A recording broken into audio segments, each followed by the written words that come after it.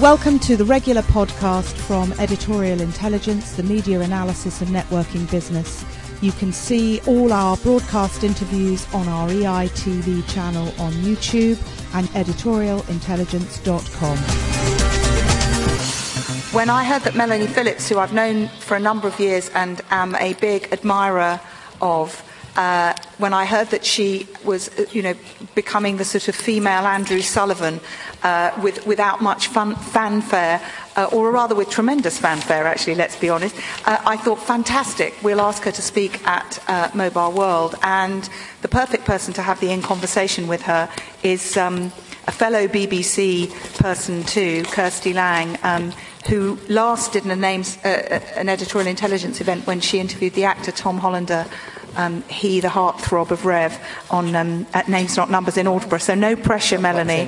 And I'm going to hand over to Kirsty. Hello and welcome. And wasn't it nice to see all those women on the stage talking about tech? Great. And now two more of us. Melanie Phillips doesn't need much introduction. She is one of British journalism's best known commentators, one of our biggest names. Her column in the Daily Mail is read by huge numbers of people. She famously began her career on the left, working at The Guardian for many years, becoming news editor there, setting the day's agenda, before gradually moving to the right, and indeed the Daily Mail. I saw her described on Twitter recently as a recovering leftist, and I was wondering what the 12 steps to the Daily Mail were, but that's for another conversation. She is often referred to as Britain's political conscience, although not by people on The Guardian, obviously. She likes to say she will say the unsayable and think the unthinkable. She's also a regular panellist on the BBC's Moral Maze and Question Time. I think it's fair to say that Melanie and I have spent most of our careers in old media and have watched many of our contemporaries desert journalism for public relations and private intelligence and think tanks and so on, as newspapers have struggled to find a way of making money in the digital world. But Melanie is something of a pioneer in this area because she has recently launched a new media company, Melanie Phillips Electric Media and EM Books, which launches Melanie's brand of political and social comment on a multimedia platform, which we're going to hear about. So this is blogs, videos, e-books, focused on the big issues of the day. And I think we can see a little video from the site now.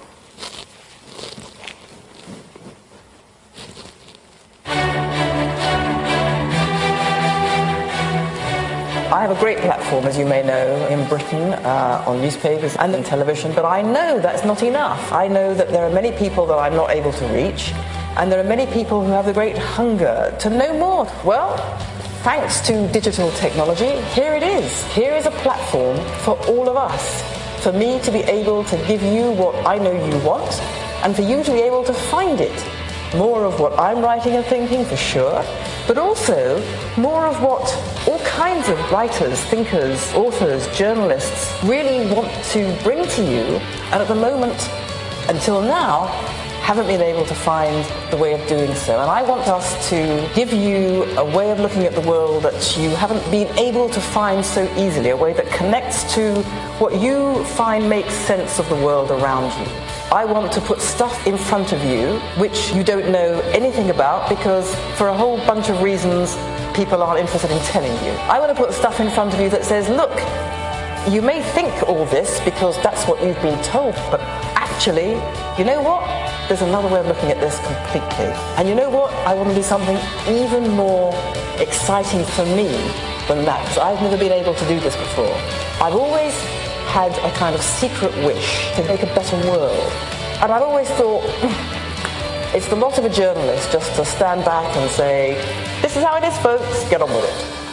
But now, because I have this new kind of platform, and I can bring other people into the party, I can kind of distill that wisdom for you. I can kind of bottle it and put it on the net, put it out there, and you can all come and have a share of it.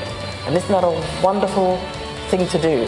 That I could actually, with your help, we could all together help make that better world that I know we all want.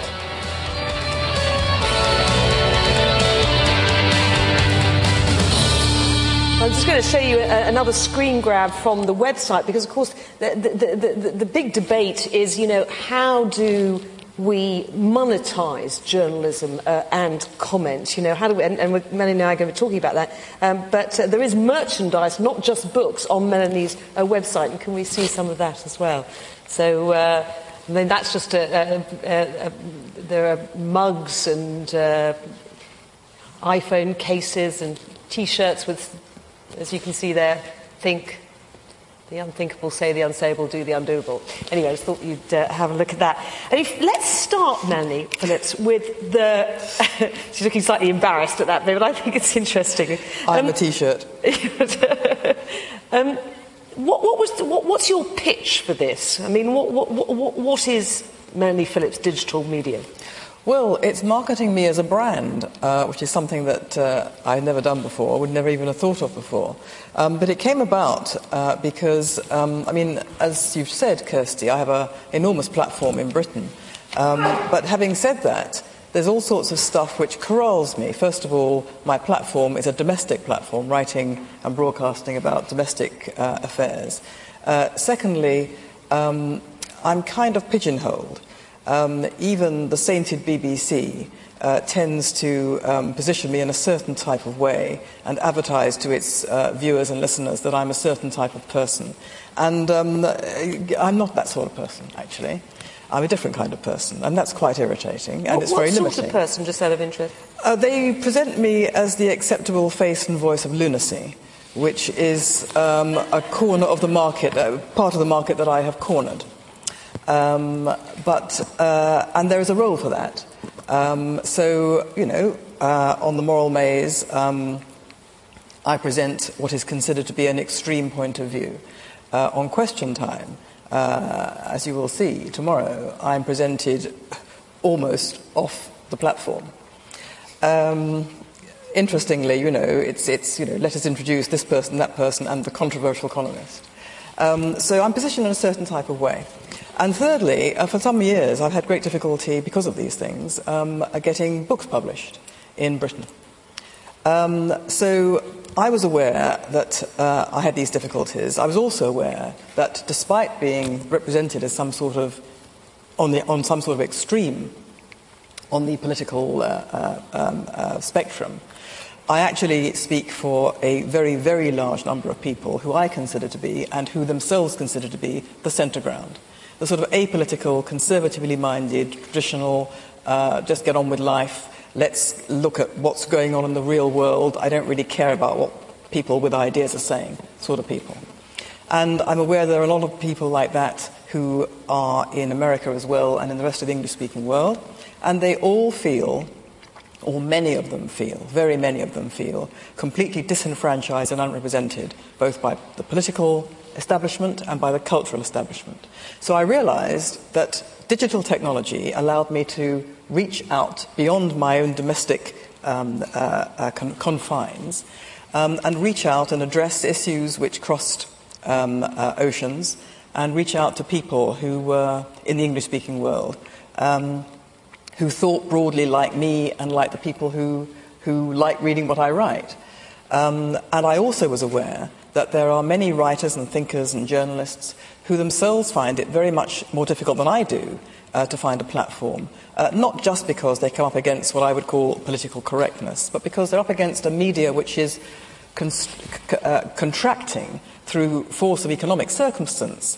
It's very difficult now to produce what I would call long-form journalism anywhere, pieces of 10, 15,000 words.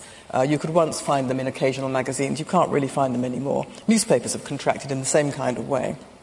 And then beyond that, you have institutional pressures. Big science doesn't give grants to challenge its own orthodoxies. So if you're a scientist or a scientific writer and you want to challenge an orthodoxy, you find it quite difficult to go against that kind of grain. So there's a whole variety of reasons why a bunch of people don't find it easy to find a platform. So you might, for instance, publish a book by a scientist, for instance, who can't find another outlet. I published, in the first tranche of books that I published a book by James Lefanu, who is a science writer in Britain, and he wanted to write a book that he'd always had in his mind, or for a long time had in his mind to write, which challenges the orthodoxy in neuroscience. Neuroscience is getting billions of dollars of funding on the basis that it promises to be on the verge of unlocking the final secrets of human existence, which is the secrets and the mystery of the mind, consciousness, self-consciousness. And James had the very strong view that this was entirely bogus. It was a scam. And no such claim could plausibly be made, and probably no such claim could ever be made. I thought that was a very interesting proposition. I don't know whether he's right or wrong, but I did think it deserved to be out there. It would add to debate. He might have found another publisher, but he would have struggled, and he wanted to come on this digital format. He thought this was a fantastic idea because he could see the potential for reaching a very large number of people. And he also, and I found this rather touching, he very much wanted to come in on a project which was kite-marked by me, because he thought that, the whole branding thing was actually a very good idea, because it gave him a kind of context, that I publish books which are to my broad agenda, and it is very broad, but people kind of know what they're getting. Because the idea, I think, isn't it, is to create first an online community of like-minded souls. Is that right? That's right. What I and my colleagues at Electric Media want to do is to advertise to people in Britain, America, and the English-speaking world that here is a site, a website, where you can find books that you can download, where you can find videos, video material that you will enjoy watching, where you can find my blog, and where you can also buy the great T-shirt and mug, but which will, in due course, we haven't yet quite finalised the website. It will hopefully be finalised in the next week, and the blog will go up, and readers and viewers, or whatever you like to call them, because it's a multimedia thing, will be able to post up comments online. So that's the way in which we hope to bring people together to form a community of like-minded souls, which I hope will be a very broad community. I don't envisage it being narrow at all. But so broader than you, because let's face it, on the Daily Mail, you're probably a lot of the time preaching to the converted. Is the idea that you will get traffic through you will attempt to get traffic through your website that won't just be that Daily Mail audience? Well, the Daily Mail audience is a very strange beast, and it's not just the converted at all. It's very much the unconverted and the hostile, all of whom feel they have to read it. It's one of the secrets of the Daily Mail that it's furtively read. I remember my daughter went to university. She went into the junior common room on day one, and she found everyone furtively reading the Daily Mail in the corner, because they were sort of it was hidden out of sight. It was like sort of top shelf pornography, but they were all reading it. Anyway, the idea is that it's a community of like-minded souls, certainly, but that it will reach out, hopefully, to others who don't feel that they are part of that, that they're not on my wavelength. But hopefully, by accessing the stuff on the website, the books, the videos, and so on, they may well see that, the caricature, that the way I'm painted, can't be quite correct, because I find myself agreeing. My goodness me, it's that which I hope will happen. Now, what about your blog? Because Julia mentioned before the Andrew Sullivan model, and for those who don't know, of course, Andrew Sullivan, the American-based columnist, has set himself up online. I think he's got 7 people working for him, and this blog, which people pay for. Your blog at the moment is free, isn't it? Yes, my blog at this precise moment is on my own website, but very shortly, I hope in the next few days, we'll move over to mbooks.com, which is the website of mbooks, and we'll have my blog on it with other goodies like video stuff and so on. The idea is certainly that the blog and the videos are free to users, that people will only be charged for the books.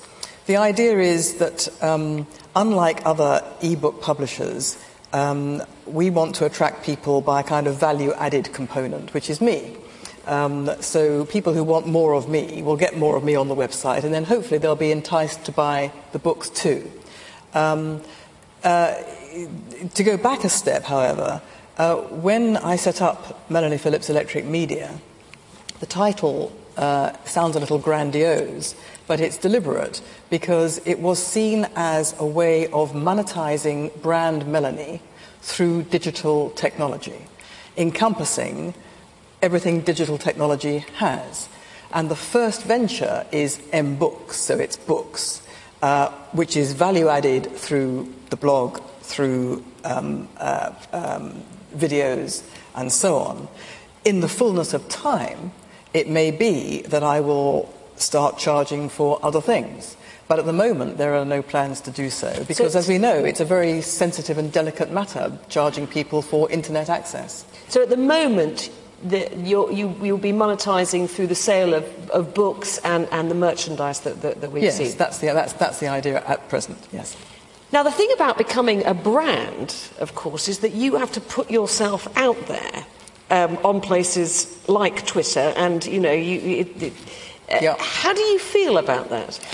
Well, I have started to engage on Twitter about 100 years after everybody else. And I find it's an interesting experience because you come up against a bunch of very, very nasty stuff very, very quickly. But you also find that people roar in to your support, which is a fairly amazing thing. You know, you sort of suddenly find, you know, somebody says something that's very, very unpleasant, and you think, how rude. And before you have a chance to do anything about it, you know, 6 other people have piled in and have said this is not on. And on a number of occasions, the person has been put so much on the defensive that they have said, you know, I'm out of here, with me doing absolutely nothing, just watching as a spectator. So you're not just putting your blogs or your columns on Twitter. You're actually engaging in conversation. Is that an important part of it? It is, because you see, the Twitter sphere is a very important or very useful tool for reaching a very large number of people very, very fast, and thus building the number of people who know about brand Melanie, who know about M-Books and the website, and it drives more and more people to the website and to buy the books. So it is a very, you know, Twitter cannot be, like all this digital technology, you know, one can hold one's nose so far, but, you know, we all should have got over that a long time ago, because it's here. It is transforming everything. It's transforming publishing. It's transforming journalism. It's transforming the mainstream media in general. It's transforming the way we all relate to each other. And one can decry elements of it, but nevertheless it's here, and one has to use it. Presumably you're having, I mean, when we talk about a multimedia platform, you're having to adapt and learn all sorts of new skills. So you're having to become business-minded in the way you haven't. You're having to do sort of, you know, make videos, and, you know, promo tapes like that. I mean, that's quite impressive. How are you grappling with all of that? Well, it's perfectly true that the entrepreneurial side is something that's completely new to me. But I have been, as you know, I've done broadcasting, I've done public speaking, as well as writing. So I'm not a complete ingenue in the video world, as it were. But, you know, this is not produced by me. I have been fortunate enough to have access to some of the really best and cutting-edge people doing this kind of stuff. The website is a wonder to behold. It really is cutting-edge stuff. The books, the M-Books, if you go to the website, mbooks.com, and download the books from that, they appear on many different digital platforms simultaneously. You can download it onto your Kindle, onto your iPad, onto your PC, as well as, if you want to, go to Amazon and download it from Amazon. And this is not common. This is really, in the forefront. And it's all beautiful stuff. The videos are being done beautifully. The production is terrific. And that's what I'm giving people. It's value added. When you download a book, it looks beautiful. I don't know whether you call it a dust jacket, but the cover image. And you're going to do print on demand as well. We will do print on demand. We haven't got that up and running at the moment, but we do intend to build that in, because there are some people who say, I really want it in my hand. Now, I'm going to open up in a second, but just one more question. Presumably, you've done a business plan, and somewhere down the line, if you get a community which is large enough, you may get over the whole paywall issue and begin, hopefully, to start charging for the blog and so on. I mean, do you have a sort of figure in mind of the number of people you need, or number of hits or whatever, in order to sort of take that next step? I think we are proceeding cautiously, aware of all the benefits and the pitfalls, or the requirement to make money, to monetize the brand, but also the pitfalls. And we are going to take it very carefully and cautiously. We certainly don't have, a sort of an end game in mind. I think we're going to be guided very much by what people are telling us, and how we judge the reaction, and the kind of reaction, and what people will be prepared to do. Clearly, they're prepared to pay for books. At the moment, it's very, very hard to monetize a blog. But what if the blog becomes something quite different from a conventional blog? What if it becomes, multimedia, sense-around experience? Who knows? I don't know how this is going to develop. What I do know is it's a kind of exciting adventure in which we are going to go step by step down this digital route, which all the time is opening up more and more avenues, and see where it gets us, and then take decisions on the basis of where it's got us to. Great. Well, I'm sure there are plenty of questions, and we don't have a lot of time, so let's take one. Marianne Seacart. Thank you. Marianne Seacart. It doesn't look like you're taking advertising at the moment. Do you have any plans to? And secondly, how long do you think how long until you might be able to break even on the basis of books and merchandise sales? We have no plans to take advertising at the moment. Advertising is one of those things that also sort of gets in the way. There are advantages and disadvantages, and at the moment we think the disadvantages outweigh the advantages.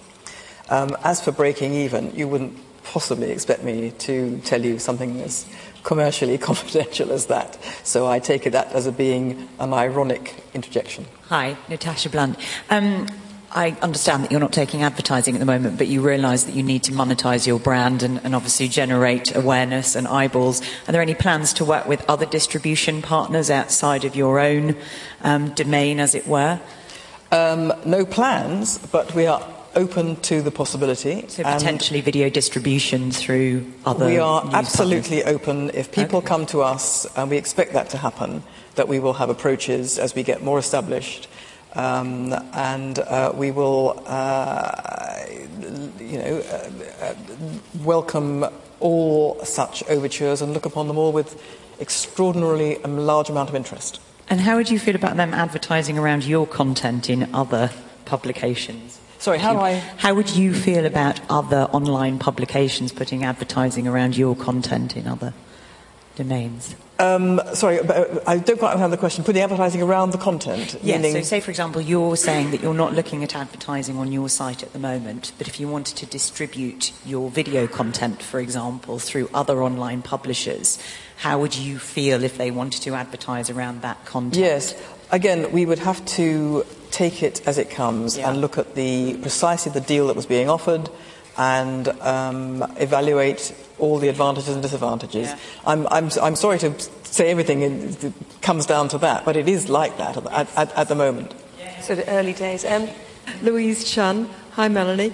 I'm just wondering what this does to your relationship with the Daily Mail, and secondly, whether you think this is the sort of thing with big-name journalists on newspapers, for example, your stablemate Liz Jones, is this going to be what's going to happen, that more and more of them will be out building their brands on their own and actually, owning themselves in a way that they've never been able to before?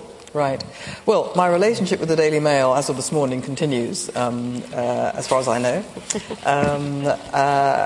They've given me, a tremendous platform, and I see no reason, and they see no reason why it shouldn't continue. These, what I'm doing in all of this is nothing to do with what I write for the Daily Mail. One could certainly say that what I write for the Daily Mail, in the sense that I'm a columnist for the Daily Mail, it obviously adds, it obviously helps with the brand, with selling M-Books and so on in terms of my profile. But as a sort of day-to-day situation, it really makes no difference. As far as journalists increasingly marketing themselves, yes, I think this is absolutely the future. I think it's called disintermediating the media. It means that the journalist can now, through digital technology, say to him or herself, no longer do I have to be at the beck and call of mainstream media editors who themselves will decide whether I write and what I write. I can now set up my own platform and do it myself. And we can see, it's not just journalists. People are, publishing their own novels straight onto Amazon. It's not as simple as that, obviously. You've got to be able to have something that people want to engage with. And you've got to be able to do it in a way that is attractive to people.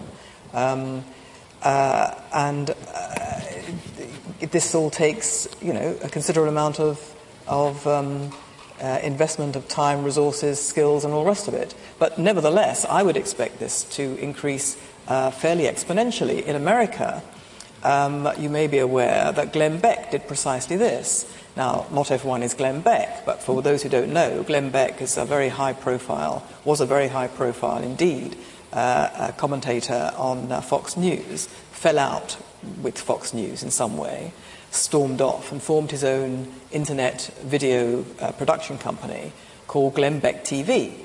And that's what he does. He produces, news, views, heaven knows what else, from a website which is Glenn Beck TV. So people subscribe to that.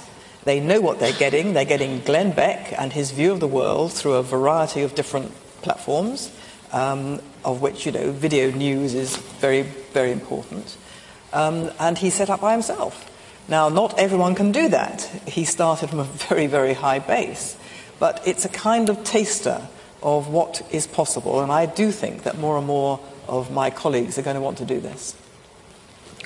Marinated in envy listening to this as a former employee of a national paper, but also fantastically excited because I'm just so glad that somebody in this country is taking this model on and experimenting with it. I spent 2 days the week before last at a conference on digital writing for the future, and frankly the future bit of it didn't seem all that encouraging. What it really came down to was mass self-publishing, an enormous number of people wanting to publish themselves with not all that much sense of a market. But one thing that I wanted to ask you in relation to this current venture is the book publishing model. Are you doing, presumably this is not the traditional model of advances and royalties, presumably people are doing it kind of on spec, investing their time and seeing what comes out. I'm not asking you to give away trade secrets, but I presume it's a non-traditional model, is it? I think it's not a traditional model in any respect. The traditional model is, as a writer, you have an idea. You go to your agent. She says, I'll punt that. They punt it. Weeks go by. A publisher bites. The publisher says, I like this. When can you write it? You say, well, I can deliver it in 9 months.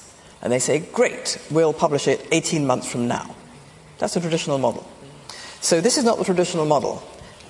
When the Woolwich near beheading happened, Douglas Murray produced his book Islamophilia 3 days afterwards, and we published it 7 days after that.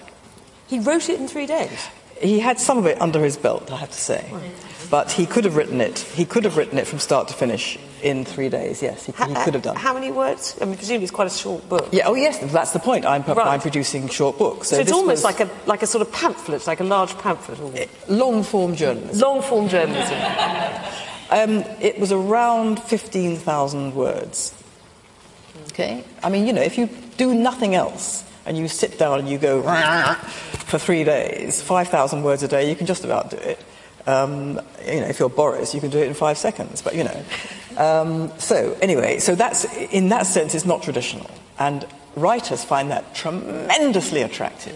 I mean, you don't have to do it in 10 days, but not traditionally. I mean, the 5 books that I published at the beginning. I mean, they wrote them. One wrote them in a month. One wrote hers in a month. Another took 2 or 3 months, and then it took us longer because it was a launch. But basically, we can turn them around within a week, 2 weeks. This is fantastic for a writer. So that's the first thing. The second thing is what arrangement we have with the journalists, whether we do advances. We are not normally giving advances, and the writer knows. The understanding is that the potential for sales are so great that it's worth their while taking a punt on this, because we are offering them a very, very good deal. We offer each of our writers half the profits. We divide the profits between the company and the writer. So having an advance doesn't have quite the same attraction. If someone comes to us and says, I really can't feed myself for the next 4 weeks, then we will say, all right. But normally we won't be giving advances. But we do think that, the writers all seem very happy with this arrangement. Hello, my name is Melanie. I'm a second-year public relations student. And my question is quite general about the effect of digital communication on journalism. Basically, with the rise of social media platforms, we assist to some kind of an overflow of information, and we talked about earlier, people can become creators of the information. So therefore, how is that influencing the journalism industry when everybody can pretend to be journalists? Yeah. That's a good point. Yes. Well, how is social media influencing the journalism industry when everyone can pretend to be journalists? I think I'm not sure how it's influencing. I'll put to one side how it's influencing journalists for a minute. I mean, I think it's had an upside and a downside, like everything else. The upside is it's empowered people to get stuff out there without a newspaper being able to basically shut down that kind of line of thought. That's very good. It's undermined the terrible iron grip that newspapers and other media have on public debate. So that's good. However, a newspaper or a journalistic outfit builds in an editing function, which is a discriminatory function, in which you through your expertise as an editor, you sort out wheat from chaff, you sort out the rubbish from the good stuff, you sort out the lies from the truth, and all the rest of it, and you have certain standards. And unfortunately, it's a wild west on the internet. There are no standards. And unfortunately, a lot of people now believe a lot of stuff which is clearly, to me, absolutely challengeable, because it's just nonsense. It's never been through a kind of quality control mechanism. Now, what that is doing to journalism? Well, the first thing that's happening to journalism is that old journalism, by which I mean newspapers that come out every day, are totally undermined by this, by the speed of digital news, as we can all see. And so journalism, newspapers have gone into digital formats as well. So everyone has, a website. And the website sits sort of uneasily with the paper. And no one's quite sure whether the websites are going to swallow up the paper, whether people eventually are not going to be reading paper anymore. No one actually knows this. People are sort of assuming that might happen, but no one quite knows whether, human nature being as it is, whether the human being is going to say, you know what, paper is just so old and I'm just not interested, or whether people are going to say there is some connection with paper that I must still retain. So no one knows the answer to that. Well said.